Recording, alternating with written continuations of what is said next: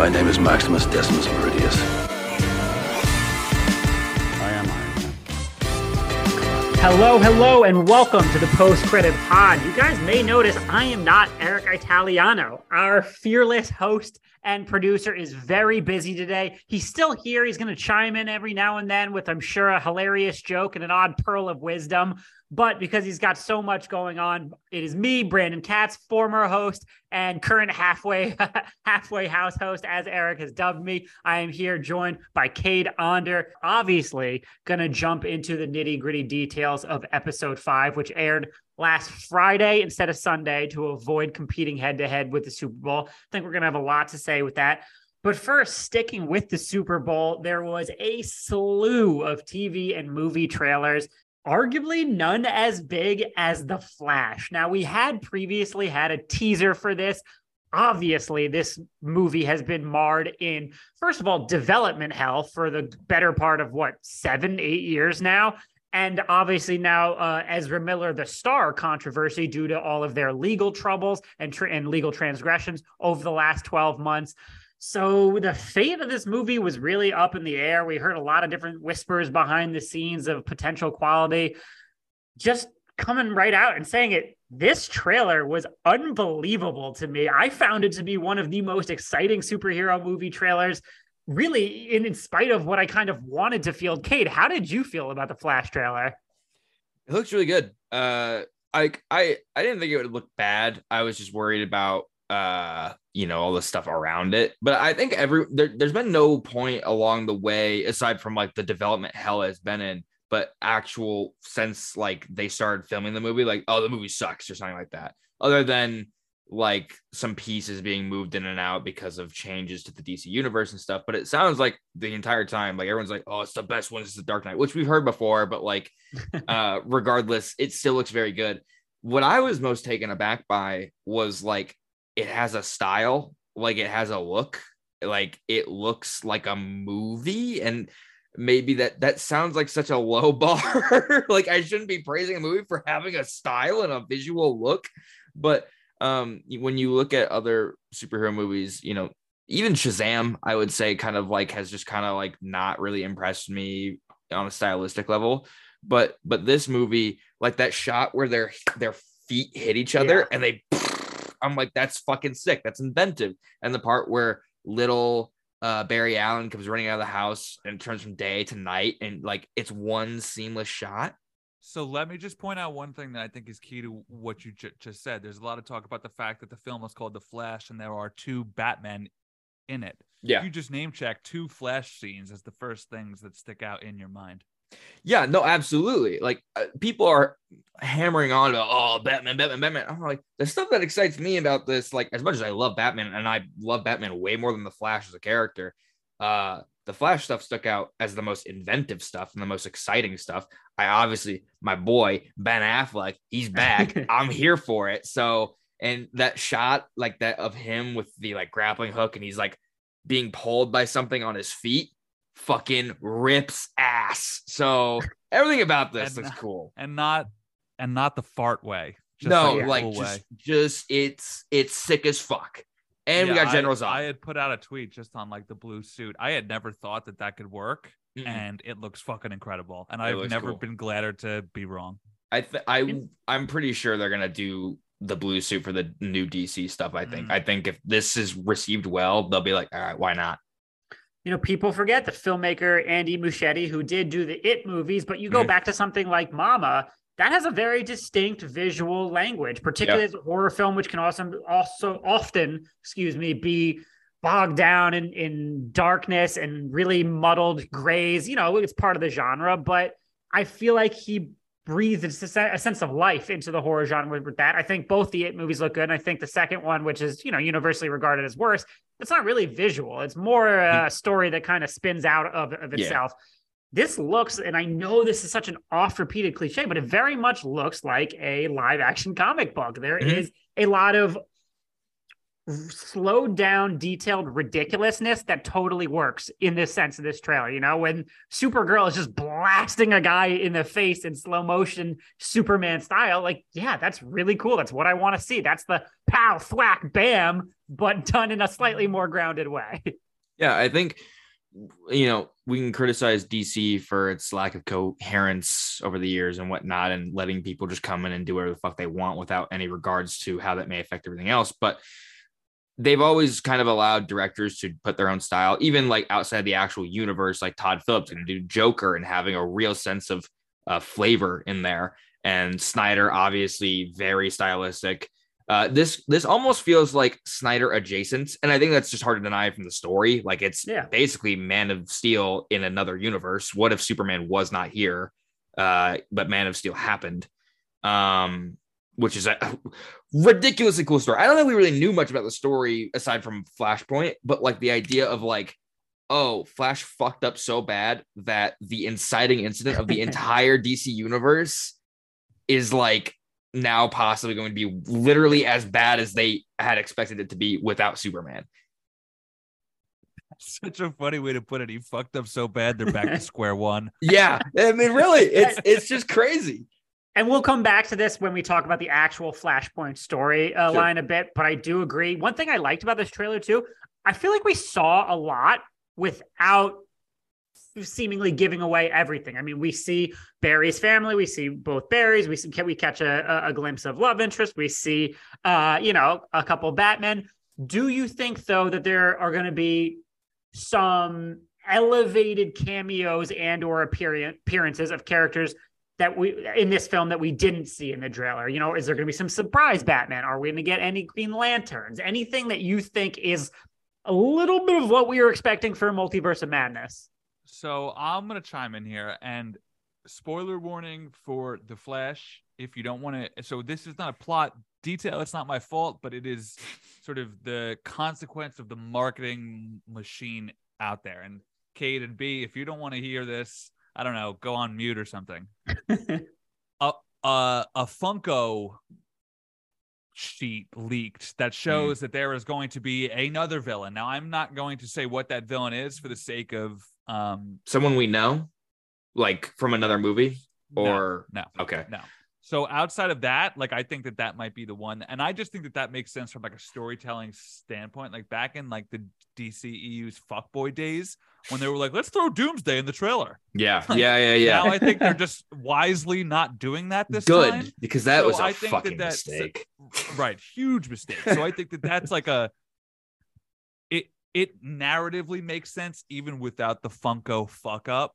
Yeah, that there would be some sort of third act villain, because you think just from the way that the trailer is laid out, and I think that that's why it's so successful. And that's something I want to ask y'all is, why is this trailer connecting? Is it the Batmans of it all? Is it just that well made? What was I just saying? Third act reveal, Funko Pops. Yes. So the trailer pretty much lays out how it's all going down. He's going to go to Ben. He's going to be like, hey, Ben, I've got this bad idea. Ben's going to be like, dude, you shouldn't do that. Ezra's going to be like, great advice. I'm doing Fuck it. you. And then he's going to show up in the Batman world. The Batman world is going to be the one that Zod attacks. That doesn't take... There is no way that at the third act is going to be a repeat of Zod tearing apart the city. I don't think so what either. I mean? So just from a logical standpoint, there was always going to be a third villain. Now, you guys want to know what it is, or? I think is it another Flash? Go ahead. So I do think that there might be another cameo or two. Do I think that Bale is going to show up, which is something that we've been hearing? No. Do I think that Clooney could show up? Possibly. I've actually seen rumors that they're going to narratively solve the Ezra Miller problem by stranding him in the Clooneyverse. As part of a recast, you mean? Which is like, are you saying as part of a recast? Yes. And that like Wally West will be the DCU's Batman because Barry Allen chooses to stay in the Keaton or the Clooneyverse with his mom. which is just like the that makes more sense. You said he gets stranded in the Clooneyverse, like he's just like fucking George Clooney's keeping him hostage. It's no, I just picture it as like narrative jail. No. Yeah, that makes sense. I hope so that it's not that's not the case. Not the Ezra stuff, but Clooney coming back, I think only narrative works if they're making a joke about how bad the Clooney Batman was. And that's a very Marvel thing to do. That's not a bad thing. I just would I don't need all of this self-aware, self-referential humor from this. I'd rather have more organic, character-specific humor that carries forward in future movies as we get to know them more. Those familiar jokes actually land even harder, much like Joey loves sandwiches and Friends. Like, the longer that show goes, the funnier it gets because you know and are so familiar with it. So I just hope that they're not taking the piss out of it in that way.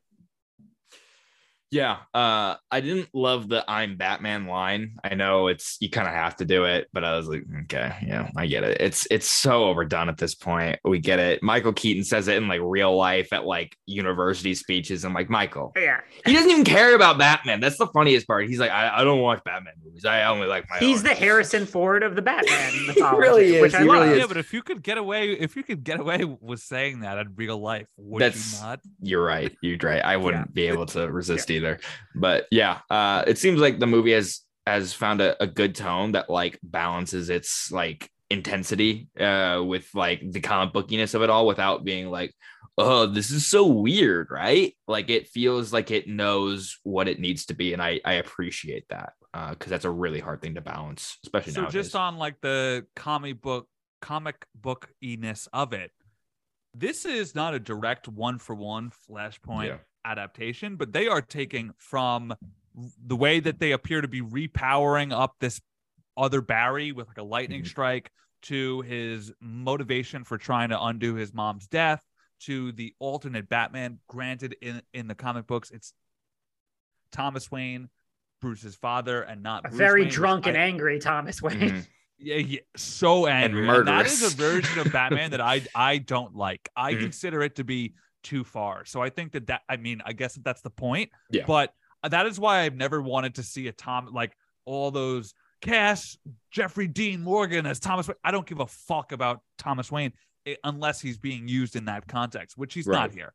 But the Flashpoint story, despite how big it is, and spoiler for a 10-plus-year-old iconic comic book story, it is huge. It is way bigger than this film is ever going to try to wrap its arms around. It involves the Atlanteans and the Amazonians and Clark Kent and Reverse Flash and Batman's. But what I will say is, despite its grandeur, it is a remarkably emotional film. The last panel is a letter from Thomas Wayne to Bruce Wayne in another universe saying, "Love always your father, Thomas," which is just crazy. Like, that is comic book storytelling at the highest level, right? When you could draw emotion, that is one of the only comic book stories that has ever made me cry. Out of like timeline fuckery, that's when you're throwing high heat. And there is in that story, despite it being Flashpoint, DC, whether it be comic books or film or TV, knows where their bread is made, and that's Batman. So while you may have complaints about him inheriting a Flash story or overtaking, it is consistent with the comic book that it's based on. And who's ever going to complain about more Batman, especially because I still feel like Ezra or the Flash is still like the heart of the movie. They show that the struggle with his parents is very much present in this movie, is the driving factor behind what he's doing, which is, again, kind of more or less always been the case. So I love that. And I will be interested to see if they have any unexpected cameos, because it sounds like, a couple months ago, we learned that, maybe not unexpected, but we learned that there were supposed to be some that they weren't revealing ahead of time. It sounds like they got cut. So we'll see if those do make their place back in or what, because I would be so surprised if this is all they have, just because you have a character that can go across space and time in crazy ways. And it'd be weird if it was just like, we're only going to show you the guys that we're keeping around right now, or that are the main characters. We can't show you Henry Cavill. Like, why not? But as part of that, and to kind of bridge the gap between what you guys are both saying, I really, really, really like how Supergirl is taking Superman's place from the Flashpoint comic. Because again, spoiler for 10-year-old comic. In Flashpoint, Barry travels to a universe in which basically the government intercepted baby Clark Kent, kept him in a lead room with a red sun his whole life, and basically tortured him. And he was broken out, busted out, hated humanity, but basically, essentially, through Barry showing him kindness and acceptance and a different path, he helps save the day. He helps do the right thing. And putting Supergirl in that mold is such a cool introduction for this character we really haven't seen on the big screen in live action, because it's such an emotional and interesting and scarily realistic example of how we might treat a potential alien, a potential sentient life that we felt threatened by. And so I think it just launches her in such a cool place. And I'm hoping if this does connect, that they can continue this storyline with her, with Sasha Calle moving forward. Obviously, it differentiates a bit from the Supergirl comic. James Gunn is adapting for the Supergirl film, but either way, I just think it's really cool. And finally, to tie a bow on this on this Flash conversation. Wait, quick. Do you think it's going to be her in the Supergirl film? I think it is wholly contingent on how well the Flash does and whether or not she's received. I bet they have not made that decision yet, particularly since we know the Supergirl film isn't supposed to come till 2027, I believe, as part of Chapter 1. Yeah. And this is worth noting, her first ever film role. Wow. And since this is in another universe, you can just say it's the same actress, just the new universe version. They don't have to carry on the storyline. They can do whatever the fuck they want. So it's possible. So Ezra Miller as the Flash. Obviously, Ezra Miller has committed a lot of very questionable acts in the last year, but whether or not you like it or hate it, this movie is coming and it stars Ezra Miller. So let's just focus on that fact. When Ezra Miller was introduced as the Flash in Justice League, or BVS, but really Justice League, I thought the Superman fight scene was hilarious, and everything else I could take or leave in terms of their performance. Revisiting Zack Snyder's Justice League, a little bit better. Still really like that Superman scene, but again, more take or leave their performance. It doesn't really feel definitive. There's not a huge imprint. I'm not super tied to this version of this character. From a purely acting standpoint, how do you think Ezra Miller looks as the Flash in this solo movie based on the trailer? I just want to chime in with the context about the Ezra of it all. John Boyega, who is in the business, all right, sent out a tweet saying that Flash trailer looks amazing. All right, DC, like kind of hell yeah. And then someone replied to him telling him what Ezra has done the last year or two, and he was like, oh damn, this is the first I've heard of it. And this is like a major Star Wars starring movie star. Yeah. So I think that the only people of the population who are aware of his struggles are the ones who are going to see this film anyway. It's the same thing with the J.K. Rowling controversy. I think J.K. Rowling's views are terrible, but the general audience isn't aware and doesn't care. Seems to be correct. Yeah. What was your question, Brandon? I'm sorry. But the original question is in on him, because I feel like B has always been down on him. I don't have enough context of the Flash as a character to speak on what he should or should not be. But like I've got to say, in a trailer alone, his delivery of very comic bookian lines, such as like the you are, or the that's my face, or the and where Barry, are like extremely well delivered comic book lines that undercut what should be a repetitiveness and a familiarity and a corniness and make them accessible and enjoyable jokes. Yeah. So, and they are a good looking dude. I'm like, wow, like the long hair, the short hair, the shitty suit, the nice suit. Like he's got the look, he's got the emotion when he's talking about his mother. You really feel it. So I'm like, look, I'm someone who's fucked up a ton, not as much as they have, but enough. And I feel like, look, like if this movie is a banger and if they have really cleaned up their shit, and if James Gunn thinks that he's worth keeping around, I guess my point is I think he's going to be good enough that people are going to be like, fuck, should we keep them? Yeah, it's an interesting thing to weigh. I think Ezra Miller showed more of a deeper performance than in the previous iterations of the Flash that they've done. Like, I really didn't like them in the Justice League. I thought kind of annoying, and maybe that's just the way they wrote that character in that movie. And there's been such enough times between then and all these different writers and directors and visions that they may have like a slightly revised take on the Flash now that I'm interested in seeing.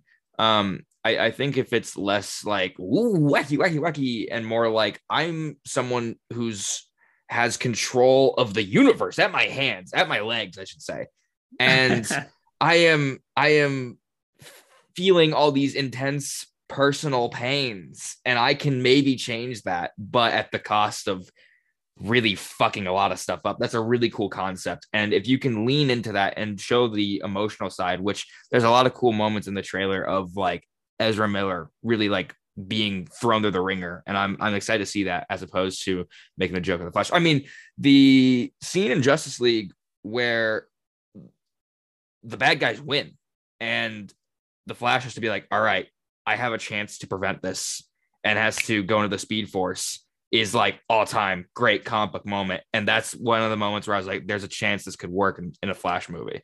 So if it's good, I'm excited. And I hope that they stay true to their word about cleaning up their act, and then, you know, we can go from there. But I am seeing the redemption arc here. A lot of subplots in play. We got a little bit of a runway till the Flash comes out, and potential serious implications for DC moving forward. Switching gears for a second, though, let's talk about the MCU. Kevin Feige recently had a pretty extensive interview with Entertainment Weekly. One of the things he said is that from now on, moving forward, there's going to be less volume of Disney Plus Marvel shows. So they're going to be more spaced out and fewer of them. And also, they're going to be embracing more episode of the week formats for certain characters and certain shows moving forward. Cade, Eric, I love the first part of that sentence. I think that's a great way to manage quality control, not stretch yourself too thin. It's something us and a million other Marvel fans have been talking about throughout Phase 4. Don't like the second part of it. Now, episode of the week formats are extremely popular from a commercial standpoint. I completely get it. But I've said on the show a million times, I really, really prefer serialized storytelling instead of case of the week, monster of the week, challenge of the week. So how do we all feel about both elements of this plan? My one note on this is sees Poker Face once. Poker Face has done really well, but thing, Ryan right? Johnson is a rare talent. Yeah, I just think it is a degenerative, quality diluting move. It is easier to tell week-to-week stories than it is to tell one overarching one. The whole existence of the MCU is that it's an overarching narrative. Yeah. So, Kev, come on, man. I think that they have not proven that they're capable of telling week-to-week serialized storytelling for the most part. And he name-checked your boy, Cade, specifically. Which one? I didn't hear it. Daredevil? Yeah, he's like, that's why we can't wait to experiment with him. I'm like, dude, what? That's a concerning one then. That did have the higher episode count too, remember, which we were all scratching our heads at. That kind of now makes a bit more sense. I wouldn't be surprised if that leads to like, there's an overarching story since there's so many fucking episodes, but like the general thing is going to be Daredevil solving a case or whatever, or doing whatever kind of thing, kind of like She-Hulk, where like he's going to court, he's doing his thing and whatever. I wouldn't be surprised if that's kind of thing, but there's still an overarching thing, kind of like there was in She-Hulk, right? It was week to week. You could kind of just jump in and out, but she had an ongoing arc leading up to a big conclusion. But overall, I'm like, they haven't really put out anything that I'm like over the moon about with the serialized storytelling. So I don't give a shit. I'm open to seeing them try something new and seeing if it works. I'm still a huge fan of WandaVision and Loki, but I think Loki season 2 will be serialized. So I still think their highs in the shows have been pretty high.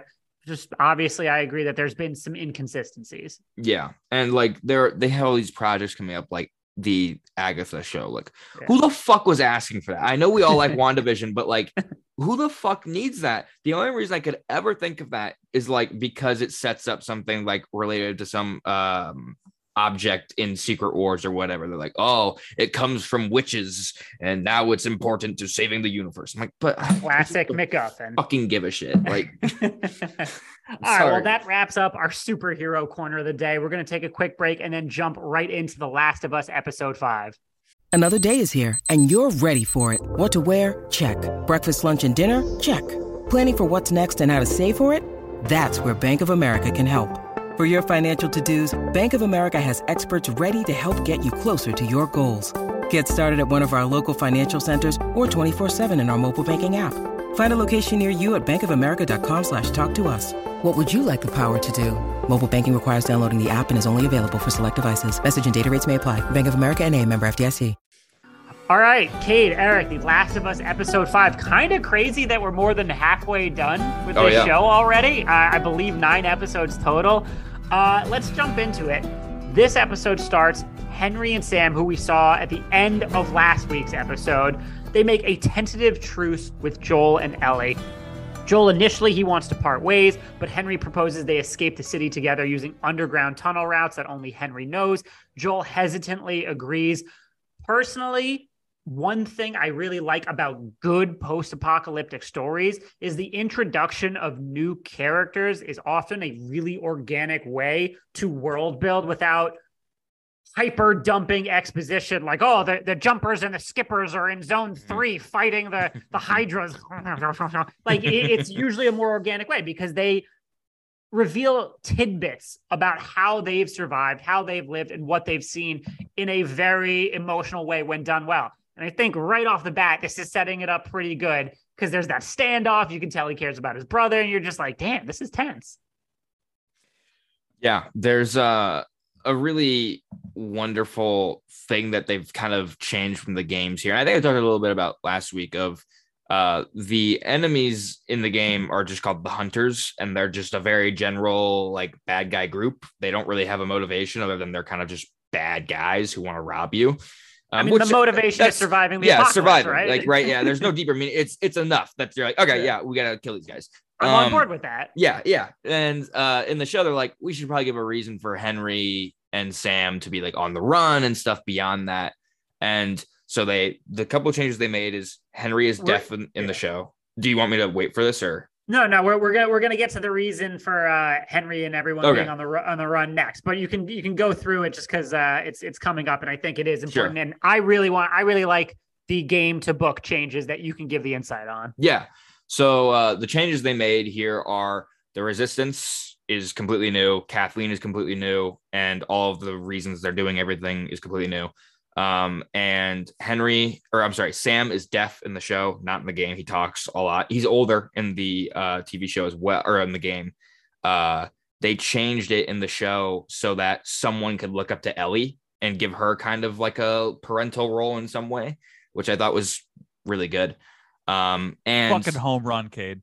Yeah, I know. I think home run analysis. No, I didn't even think of that. Fucking home run, dude. Thank you. Comicbook.com. And then Henry and Sam are on the run because Henry sold out Kathleen's brother, who's the leader of the Resistance, to the Fedra so that he could get medicine for Sam, who has leukemia, which is brand new. Which I think just helps serve the greater mirror to Joel and Ellie, right? Just like you would do anything for your child, right? That's what I did. Yeah. And the actor playing Sam is deaf in real life too, which I just think is a really cool touch. And I thought it was cool how the creators were talking about how all the kids picked up sign language on set a lot quicker than all the adults. And that is actually what they tell you when you have a deaf child. It's because our language synapses in our brain are already very set when we're older. And I just thought that was a really interesting kind of twist on it. Like you mentioned, Henry does confess to Joel that he was responsible for the death of Kathleen's brother. He turned him in to Fedra in exchange for medication for Sam's leukemia. And you can see the absolute guilt and remorse, but necessity that weighs on him because he says he's a great man. He looked up to him. He loved him, but he's going to do anything for Sam. After escaping through the tunnels, the group is attacked by a sniper from an upper story window. Joel manages to sneak up behind him and kills him in a way where he just tried so hard not to let it reach that fatal stage. But he also finds out that he was radioing Kathleen, who arrives with her militia. Again, just a really effective way of building tension on a gradual incline. You could tell, I think Joel before has been ruthless, and he continues to be ruthless in certain ways. But I do think, in my opinion, his desire to try to avoid killing this guy is partially due to the opening of his heart that is happening. You know, he's had a calcified soul for 20 years now, and finally it's beginning to thaw because he's making human connections. And it reminded me in the moment, and I meant to tweet it and I forgot. It reminds me of the thing that Tom Hanks says in Saving Private Ryan, that every man he kills in this war makes him feel a little bit farther away from home. And that's why he lets a German POW go when all of his soldiers want to kill him. And so I got that vibe from that scene. What did you guys think? Yeah, that's not in the game either. The whole sniper sequence is you go through the house and kill this guy, but like there's no real thought. It's just another guy you got to fucking kill. And then the scale at which the chaos erupts, we'll get to that, is not in the game at all. I mean, they went crazy in the show, which I really admired. But I thought that's a wonderful thing. I mean, like, it's clear that the people in this world just are so broken. And like that old guy has been through a lot. And it kind of almost seems like a death by cop situation where you're like, fuck it, right? Like, I'm what am I doing here anyways? He's probably made a lot of mistakes. He's probably kind of like Joel too, where he's just like, I'm just going through the motions at this point. And it's a terrible thing, but you're totally right. Joel is clearly changing. I mean, he offers to let, Henry and Sam come on their journey and stuff, which he would otherwise just not do because he doesn't trust anyone and he doesn't want the baggage and have to protect anyone. But yeah, it's clearly this is a guy who's being reformed. And Kate, you bring up a good point that the people in this world have been through a lot. Who would you rather be, or not really that? Who do you think it's harder on? The people who remember society and the world before it collapsed and have had to suffer through this absolute de-evolution of society and the collapse of everything you knew, or the children born into the stark, cruel, really, really, really limited world that have never had access to something better? That's always been the beauty of The Last of Us, is that you get both those characters. You get to see Ellie and Joel, and Joel is like, again, I've talked about this before, but like he takes it all for granted because he lived it all. And in the game, there's actually a really great moment between Joel and Henry where Henry was too young. I mean, he's like in his 20s, maybe 30s, at best. But Joel's telling him about how him and Tommy took a Harley motorcycle ride across the country before the apocalypse. And Henry's like, dude, that's so fucking cool. Like, I've always wanted a motorcycle because like, he's so excited by it. And he's telling Ellie, he's like, oh, you don't understand when you're on that thing. And she's like, how the hell would you know? He's like, I don't, but this guy does. He knows exactly what I'm talking about. And it's just like, these people, they long for that life that they never got, that they were robbed of. But then it also reminds people like Joel, what they have lost and what they took for granted, and maybe the fight to get that back. It's really, really poignant and well done. From here, Kathleen has Henry in her sights, but before she can shoot, a just avalanche of infected emerge from underground, including a large bloater that beheads Perry and a child clicker that kills and infects Kathleen. After the group escapes to a motel, Sam shows Ellie that he was unfortunately bitten on the leg. Ellie puts her blood on him to try to save him because she's, just been told that she's the cure, but without any context. It's this beautiful yet tragic example of how naive she is. Sam is infected, and in the morning, he does attack Ellie. Sadly, the blood didn't do anything. Henry is forced to kill him, but then shoots himself. Joel and Ellie bury them and set off on foot, heading west. And I think I have two larger points that I actually jotted down before this, because one criticism I've seen of this episode, and now a sort of macro view of The Last of Us, is they keep introducing these kind of side characters that are then killed off and maybe distract from the main plot. I can understand where people are coming from. I can sort of validate that and say, you know what, if this isn't for you, I get it. But I think it's so important because it actually so well feeds into Joel and Ellie's journey thematically. Like you said, like the creator said, Henry and Sam are a mirror version of Joel and Ellie. And when they end tragically, it's the first time that I think Joel consciously realized, really, truly admits to himself, I'm truly beginning to care for Ellie in a profound way, not just as a mission. And B, this can happen to her and repeat my trauma again. So I think the fact that hammers home those realizations to Joel, and in fact, our main character's journey, are really important. And then zooming out again, just for all of episode 5, to me, it really felt like it wasn't about it was about not becoming the monsters. Melanie suffered immense trauma, Kathleen suffered immense trauma under Fedra, but then essentially became a carbon copy of the oppressors when she gained power. And I felt like this episode is about finding that sliver of humanity to present yourself from going full monster. Joel hated Henry at first for being a rat, but he was able to find the grace within himself because he ended up understanding and vocalize that to him. And I think it's like this really beautiful balance of focused growth and overarching episode to episode growth. And I think they've pulled it off really damn well. It's so funny you bring up that thing about Kathleen, because I saw a tweet today about like villains that are actually like good motives, but like they're written by a liberal, so they get like they ruin it and make them monsters at the end. And I'm like, I mean, like, yeah, their intentions as the resistance were good to overthrow Fedra. They just got way too carried away and just started doing the exact same thing. I was like, what are you talking about? French Revolution vibes. Yeah, exactly. But the whole thing is it's funny to see people criticizing the whole side story stuff with the side characters. I mean, because like, I think some people are like, I don't understand how this relates to the plot. What's going on? And like the people who've played the game, and I'm not trying to get on a high horse here, but they're like, this is beating you over the fucking head with the themes. It is not subtle enough. It is so apparent of what they're trying to do. But something like, I just don't understand what Bill and Frank's purpose was in this story. It's like, God damn, they fucking wrote it out for you in a goddamn letter. What do you mean? But yeah, it'll all make sense in the end. If you have those criticisms, I think by the end of this show, you will get it and understand why everyone fills the place that they do. And it looks like next week we're getting back to Tommy, based on the little preview they have. And I think that's smart, right? Because I think just from a strictly structural standpoint, even though that they've been hitting home runs literally week by week, right? Like I am convincing myself with every passing show that I think that was the best one yet, because they're adding new elements to what they've already established each time. I said this last week. The Ellie and Joel relationship is only going to get better, and that's only going to increase the dramatization of the show.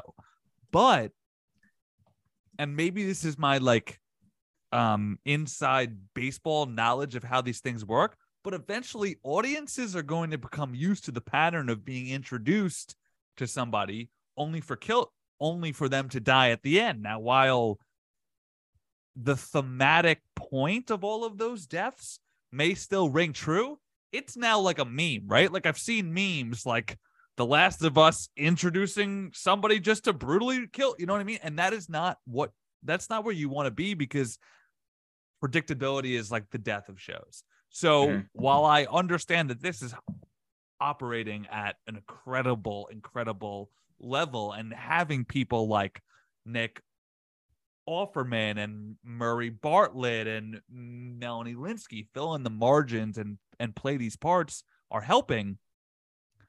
I think that, and especially because it's a finite story, and Cade, maybe you could tell us like what percentage of the Last of Us story we're through at this point. I think it's smart for them to get back to the sort of the main narrative, because I don't want to be introduced to somebody and be thinking within the first 2 minutes, well, how are they going to die this week? Sure. You don't want to let your audiences fall into a pattern of predictability. And that's, I think, the risk that they run. And I think that is why episodic television at large has sort of gone the way of the past. Mm-hmm. I will say that I think that formula is now behind us for the rest of the story. I'm not saying nobody dies from here on out, but I don't think you'll be introduced to a new character every week and be like, all right, they're here and just to die. Like I think there are characters that will die, but not necessarily in the formula that we've been seeing, if that makes any sense at all. So including The Last of Us Part 2, if you had to put a 10%, 30%, what percentage of the story do you think we're through now? When you put the second game in there. All right. That game's huge. All right. Fine. What about just part 1 then? I would say like 70%. Oh, wow. So I guess that makes sense for 5 to 9 episodes. Right? Yeah, like because there's also I'm talking about the main story of the first game, and then maybe there's a whole episode, as far as I understand, dedicated to the Left Behind DLC, which is like a prequel to The Last of Us, centered around Ellie and kind of her little story before she meets Joel. So, cool. I'd say about 70%. Okay. Wow. Yeah. And quickly before we, that's a whole other can of worms. And just quickly before we move on, Cade, you mentioned that the scope and scale of the action in this episode does vary from the game. Can you talk a little bit about that? Because I thought, in terms of pushing forward a mix of practical prosthetic effects and CGI, like, holy crap, this was really, really well done from a technical standpoint. Yeah. I don't think at any point, at least not in the first game, a little bit maybe at the start of the second game, but the first game, you don't see anything quite like this, like a horde like this. I mean, this is crazy. Chekhov's zombie pit when I saw it earlier. And I haven't been watching the little previews. Like I just see kind of what gets thrown around on Twitter after the fact. But all I knew is the zombies would obviously make an appearance. I knew just the bloater would make an appearance. I didn't know it was going to be like this. And so seeing them all come out, I was like, this is amazing. This is fucking awesome. Because in the game, it's just like Joel gets up in the house, he gets on the sniper, and there's like 5 guys who kind of come and chase after them that they have to kill, and then a few infected. It's pretty easy. Like, it's nothing crazy.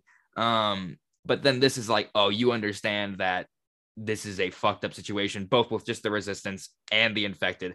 Then you throw them together. It's a nightmare. And you really get to see why this country fell apart when the infected came about, because and we don't ever see an infected child in the games, by the way. So that little fuck that climbs in the truck is the scariest thing I've ever seen. Now wait, I'm confused. Is that supposed to be an offspring of an infected or a child that got attacked? I would imagine a child that I just assumed the latter. Yeah, and probably not during single infected kid in the whole game. No, I think it's probably because they don't want you killing children in a video game, just because that's something that just happens in a lot of games. Like, but shows are like, fuck it. They're like, yeah, fuck it. We're doing it live. You can't teabag a kid in a TV show, and be all weird about it. So it's a little bit easier to get away with. Right, exactly. I think the sense of chaos. Well, you could, but they just don't do it. They're generally like, it's a bad idea. They should. It's a bad idea.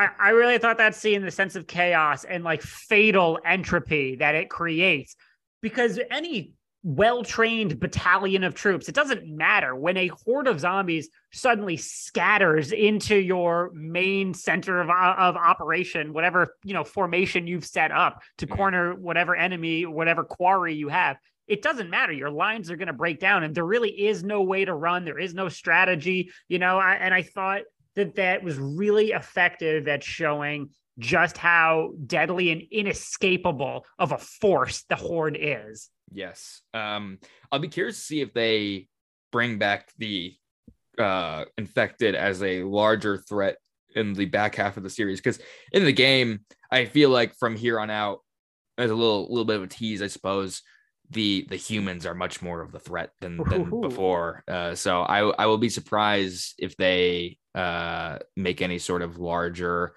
infected push in the back half of the season. I mean, any genre show ever, it really sums up to, it's not about the alien / superhero / zombies. It's about the people. Yeah. Always. That's it.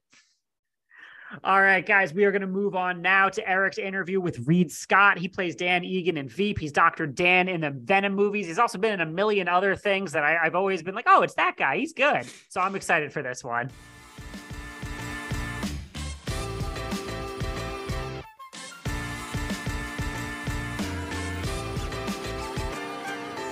Okay, folks, today I am joined by Reed Scott, an actor you know from projects such as Veep, My Boys, the Venom franchise, and his new film, Who Invited Charlie, which released on February 3rd. What's going on, Reed? How are you, buddy? I'm doing great, man. Thank you so much for your time today. I'm so glad we also have a solid amount of time to chat. These are my favorites, so we could really get in deep. I want to start with your new film, Who Invited Charlie. It stars you, Adam Pally, and Jordana Brewster, and it falls under the unwanted guest friend genre, which the ones that pop into my head are you, me, and Dupree. I also think one of the best performances in this genre is Philip Seymour Hoffman in Along Came Polly. Yeah. Which of these is your favorite types of films, and which friend would you be in real life, and why? I love these movies, man. I came up on, like Planes, Trains, Automobiles, John Candy and Steve Martin, it's a classic. Uncle Buck, which is obviously a huge inspiration for the film. Great Outdoors. Great Outdoors might be my favorite because Dan Aykroyd in Great Outdoors is just so unhinged and so off the hook funny that movie meant so much to me. He reminded me of my uncle growing up too. So I think I really like that. No offense to my Uncle Richard, who's probably watching this. Uncle Dick. Sorry. Yeah, sorry, Uncle Dick. But yeah, and who would I be? I don't know. I'm definitely not the larger than life type, which is kind of why I identified with the Phil character in our movie. But yeah, more the Steve Martin character in Planes, Trains, Automobiles. I just love that character. And I think Adam Pally in our movie just nailed it. I mean, I think the world has been waiting. Everyone knows how funny he is, but to see the sort of heart that he can bring to the character too, he just crushed it. Yeah, those scenes with your son are real good. I was not really familiar with his work beforehand, but yeah, he's good in those. He's great. So it is. So it is literally part of the gig, but I'm curious what it's like to play these sort of unabashed assholes and how you leave that at work. Is there like a process where you wake up, you make your kids food, you take them to school, and then, all right, you're in jerk mode? Like, how does that sort of work for you? Yeah, honestly, that's kind of been it. It's, I would be lying if I said it wasn't a hell of a lot of fun to go to work and like play a prick. It's fun, it is. It's like you get to say all the things no one gets to say, do all the things no one gets to do, and then people clap. I mean, that shit's pretty cool. That being said, I don't know. I do get asked this from time to time. I think the reason why I sort of carved out this little niche of playing like, the privileged white prick is that I've seen so many of these guys in real life. And I actually do have utter disdain for them. So I've tried to make it, very, very carefully craft these characters where it's like, I want to highlight the things about them that I absolutely hate so that the audience can hate them as well. But I want them to like them enough that you're really sort of like, oh man, my feeling about this guy is really twisted inside out. Like, is he a good guy? Is he a bad guy? Like, you want to sort of root for these guys a little bit and hope that, maybe someday he won't be such a jerk. But at the same time, that's what he represents. That's where that comedy comes from for those particular projects. I guess I'm lucky that I'm playing an asshole. You and I are from the same neck of the woods, so I know the exact type of guy that you mean. And I live in Hoboken now, but I've lived in the North Jersey, New York area my whole life, and so I'm gonna ask you about that Jets line in a bit, but I do want to go to sort of the earnest side of this film. This was a pretty earnest look at finding connection during trying times, which I mean, like, is something that we can literally all relate to in general, but having just experienced this unique example, what's the key to sort of weaving that into a comedy without coming across as preachy? That's a great question, man. It was something we were very conscious of, like, first of all, to make any movie that even touches on the pandemic is it's sensitive. You never know how people are going to react to it. So we really wanted to use the pandemic as like, look, it's the catalyst for the story. It's why these characters are all thrust together, but we didn't want to harp on it. We didn't want to go back. There was comedy to be mined out of that initial wave of paranoia that we all had, like, wearing masks, how close can you get, all that kind of stuff. But we didn't want to push an agenda or make it seem like our characters fell on either side of the politicized spectrum. And I think you guys nailed that. I didn't get any, and not so much preachy in terms of wear your mask, but just sort of preachy in terms of here's what happens when we all stick together, Totally. We didn't want to do that either. Like we wanted to draw real characters with real problems and show how some of these real problems can really get solved when we open ourselves up to some solutions that might not occur to us in the first place. But also we didn't want it to be like saccharine and, everyone gets along in the end and let's just have like one big collective hug. Like we wanted to give it a happy ending and a nice sort of soft landing, but we wanted it to be real. I mean, like this family at the end of it, we still have a lot of problems to sort through. We just have the one thing that I think got us all through the pandemic is now we have hope that we can solve these problems. But we didn't wrap up our issues by the end of the movie. Yeah. And what helps you guys is that this is a genre that existed before COVID, right? Like the sort of, I'm stuck with this weird friend was already kind of a thing. So you guys just used a very realistic framework to tell that story. So I think that's a huge help in that sense. So you do touch on something that I want to ask, and I enjoyed it. So when COVID first broke out, I live on my own now, but I lived with my two friends at the time.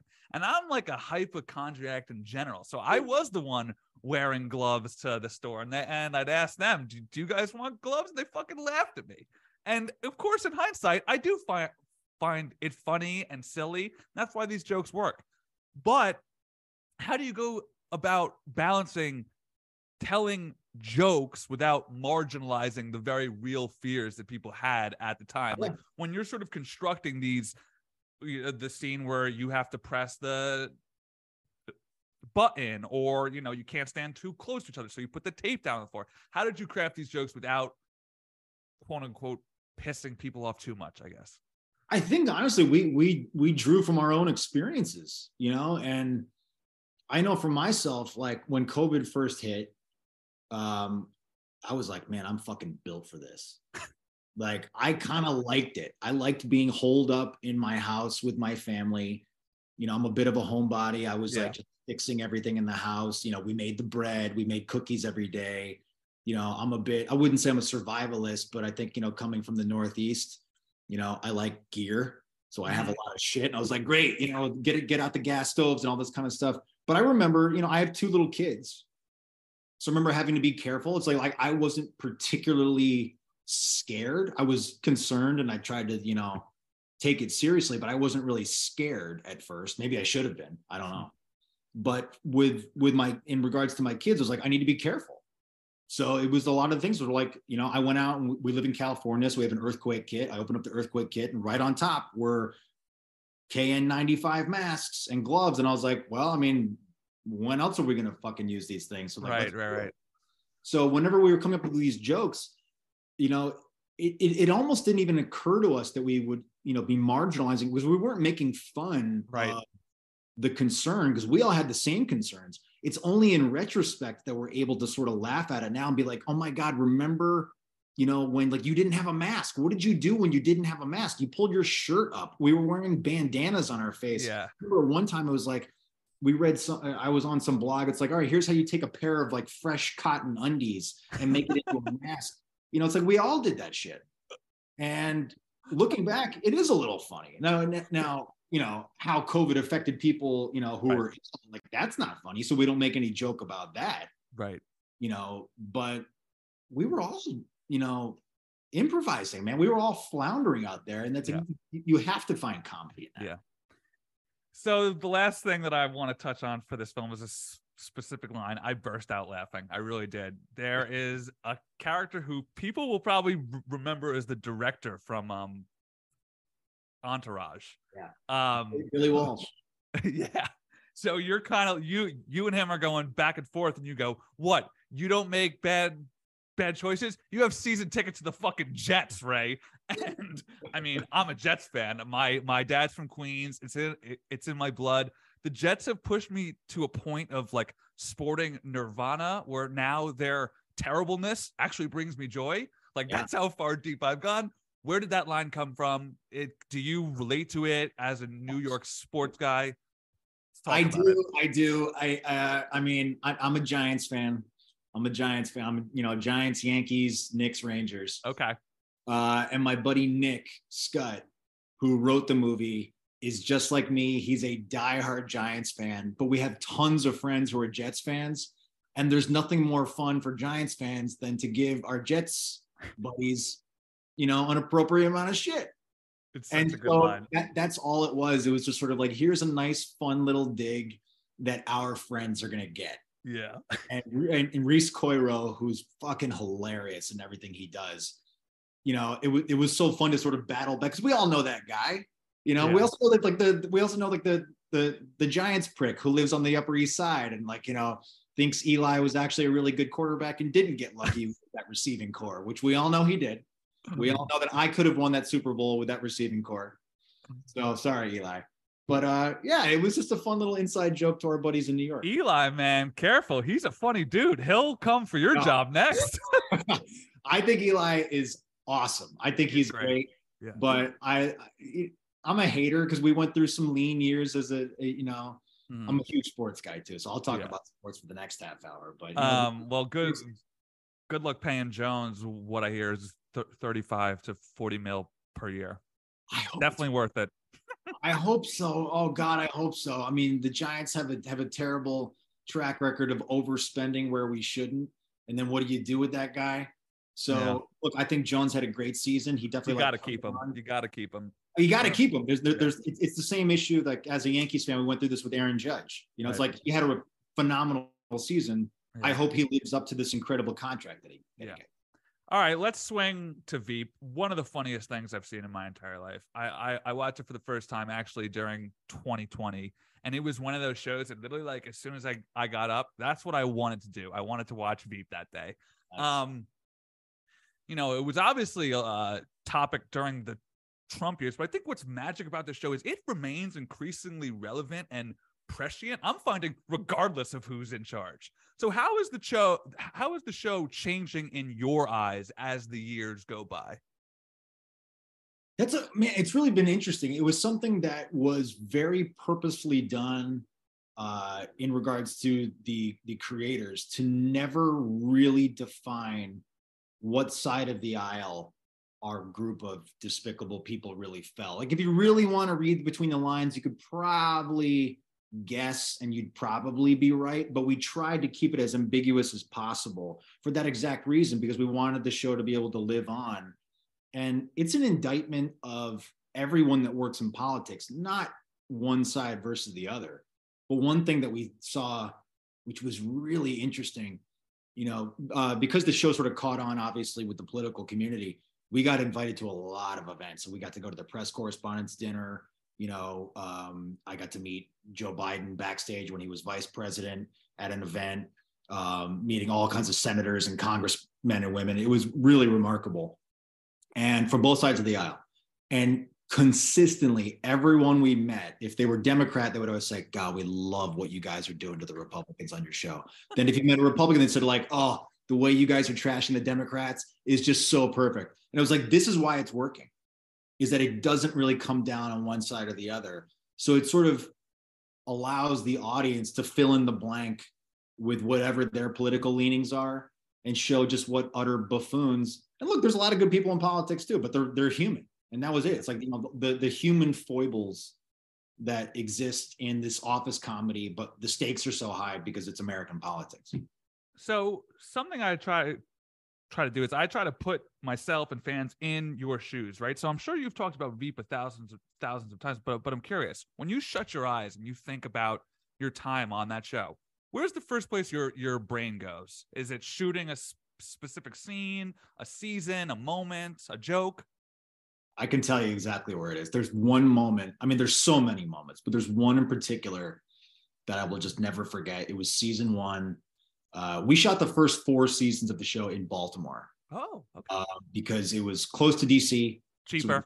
So, cheaper, big tax break. But it was also, our creators, a lot of people might not know this, our creators were all British.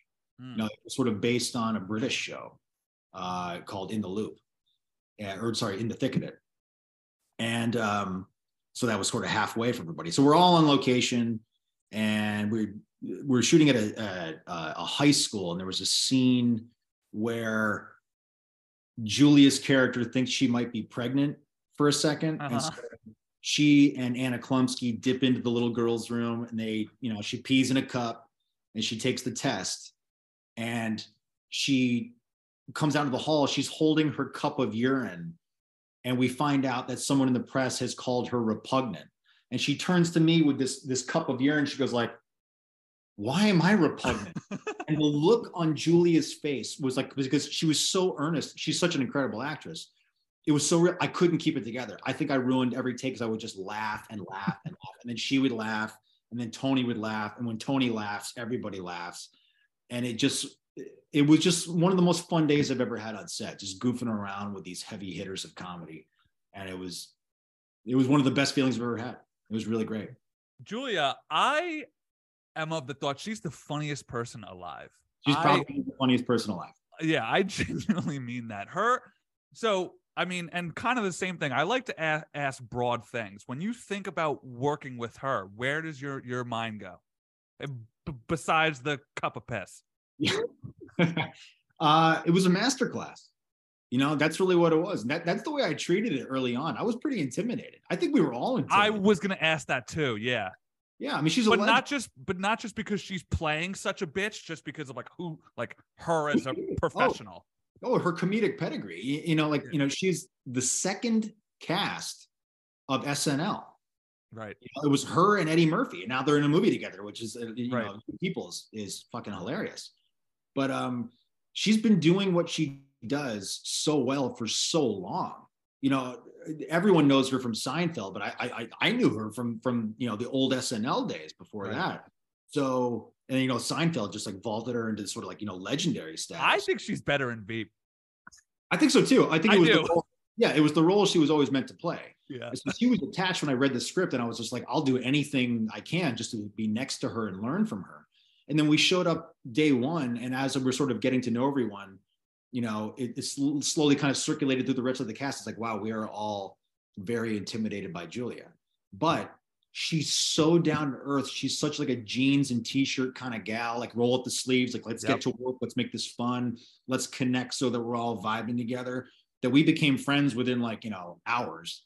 And then it was, how does our band play this particular kind of jazz together? Who takes the lead in this scene?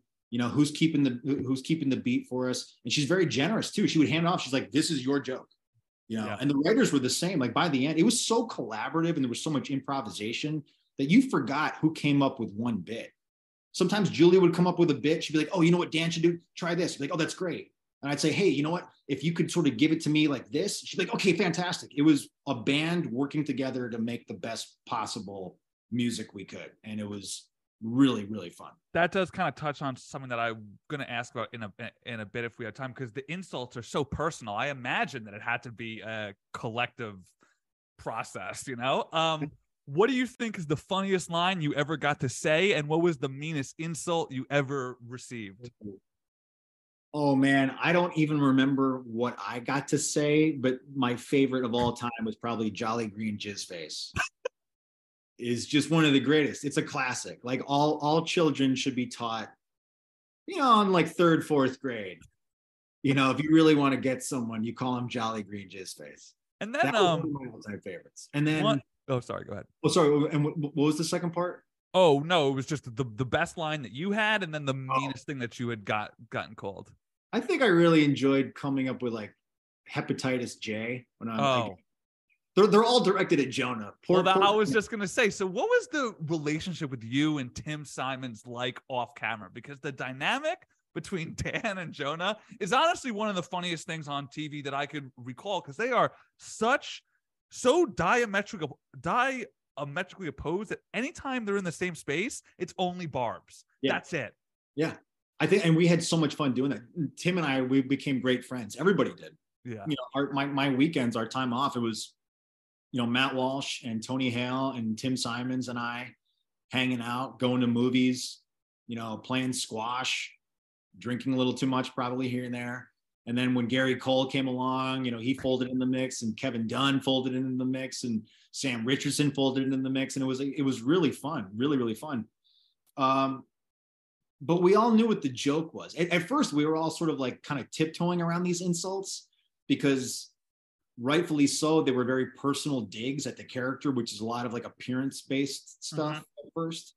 And at first, you know, we'd try it in rehearsal and be like, you know, whatever barb it was, and then you know, they yell cut, and we'd immediately be like, I'm so sorry. Oh my God, I'm so sorry. Like, you know that I don't feel that. It's this writer over here made me say it. And everyone's got thick skin. We're like, yeah, it's just to make it funny. And Tim definitely bore the brunt of a lot of that stuff. But Tim is also one of the funniest guys you will ever meet. And he gets the joke. And that's what it was all about at the end of the day. So he like, you know, they yell cut, and he'd be laughing harder than anybody. And he could give he gave as good as he got. Everybody. Tim, I think has the best joke that I heard in the show. The one that sticks in my brain is towards the end. And sorry, kids out there, he goes, "How am I doing? I'm eating so much pussy, I'm shitting clit, son." And then the camera pulls back, and he's in a classroom. Yeah, dude, it's insane. It's insane. And it was so fun to just watch that character just get dialed up over the 7 seasons. By the end, we were all just like the most despicable people on TV. It was great. Oh, man. So I now want to swing over to Venom.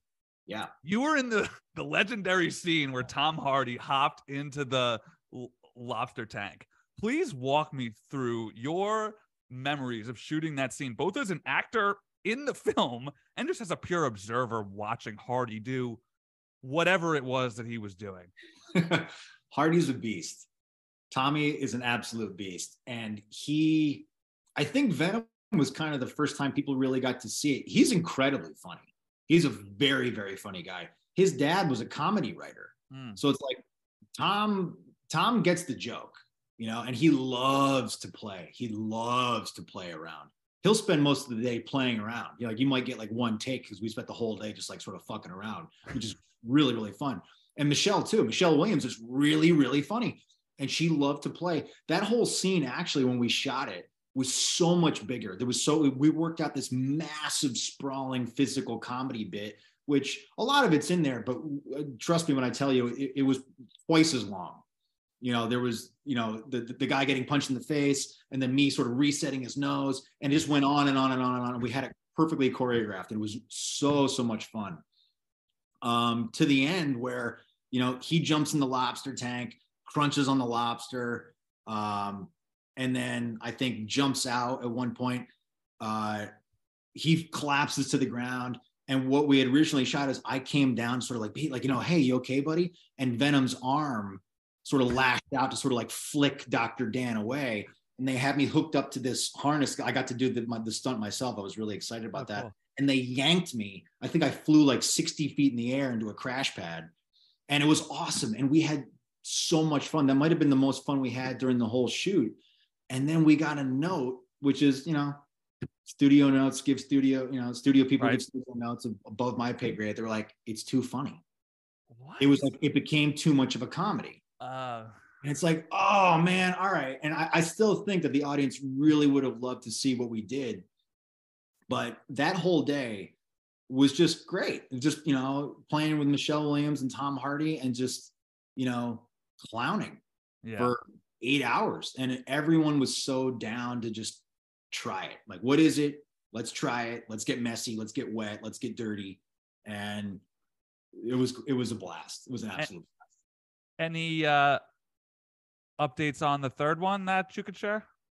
Not yet. I know it's coming, but I know nothing. No call yet. Your phone's on though, right? Oh yeah. All right, then real quick, just before I wrap up here, I got to ask about your brief stint on Curb. You know, you go from one legend to the next. Was it surreal filming that? I'm always curious about like career milestones, and I got to imagine sharing scenes with Larry David had to have been one. Oh, it was huge. How did it feel to step onto a set with him and share scenes? It was a dream. I've been waiting for that opportunity for so long. Again, since the Seinfeld days. And I'd gotten to know Larry a little bit through Julia. Obviously, Right. like they're really close friends. And Larry. Did she put in the good word? I don't think it was so much that. I think he admired the show. He and Julia are very, very close. David Mandel, who was one of the bigger writers on Seinfeld, came over to showrun our show for the last 3 seasons. So again, we just had so many kind of circuitous connections. Larry presented us with our Emmy when we won the first year that Veep won. Cool. So it's like, he was a huge supporter of us all. When that came around, it just seemed like a natural fit. They just called me up one day. So like, hey, do you want to come play? And I was like, oh my God, like, yeah. Like, what time do you need me there? I'll be there. And then he told me, it's like, yeah, you're going to be playing this guy, Don Jr. And I was like, oh yeah, I know just what to do. This is going to be a lot of fun. And Larry, again, is so generous and so fun. And most of the day on Curb is like, the script is very loose, almost like bullet points. Yeah. Like they have an idea of what they want, and then you spend a lot of the day rehearsing it and finding the funny on your own, which is why it feels so real and so natural. So again, like you're sitting down and you're playing with Larry David, all day trying to figure out, well, we know what we want to say, but how do we make it funny? And if it's funny to us, it'll be funny to everybody else. And just all the stuff we came up with, it was like, it was an embarrassment of riches. I'm sure 90% of the stuff that we came up with, it didn't even make it into the cut. But they just shoot. Try this. And, they sort of cherry pick the best parts. But Larry is so down to hear what you want to do. What do you think is funny? How do you want to try it? Very laid back set. And I think that's very conducive to comedy. You can't put a stranglehold on comedy. It wants to sort of live and breathe and sort of, be its own thing. And that's why that show is such a huge success. And then final housekeeping update before I let you go. Are you involved in season 2 of the After Party at all? No, I'm not. I wish I was. It was a lot of fun. They're sort of taking it in a whole new direction this time. Gotcha. A few of the characters sort of carry over, but it's a whole new storyline, which I can't wait to see because those guys are genius. Yeah. My boy Sam Richardson. Oh, it's like he's blowing up, man. He's blowing up. Honestly, I got to say, like Julia, watch out because like Sam might be the new funniest guy alive. Yeah. So, wow. So yeah, I'm excited. excited. All right, Reed, thank you so much for your time, and your career seems like a blast, and you seem like you are aware of that. So that is just so much fun to see from a fan's point of view. Thanks, Eric. Thanks, man. Cheers, man, and good luck to your Giants, huh? Yeah. Here we go. All right, guys, that was our show. Thanks again to the normal host, Eric Italiano, who you can find at Bro Bible and on Twitter at Eric Italiano. Cade Onder, who's at Comic Book. Cade, I'm sorry, I don't know your Twitter off the top of my head, so you want to give the people what they want? It's at Cade_Under. Probably should have remembered that one. Now I'm a little embarrassed. And you can find me doing some cool stuff at Parrot Analytics, covering the entertainment industry, and I'm at Great_Catsby. And what do we have on tap for next week, Eric? My name is Ant-Man. Quantumania Breakdown. Boom. Ant-Man, and I've also got an interview with Cocaine Bear star O'Shea Jackson Jr. coming. We're talking awesome. The titular Cocaine Bear, Obi-Wan Kenobi, and Den of Thieves. I heard Cocaine Bear was a real flake on set. Never rely on them. All right, guys. Tune in next week.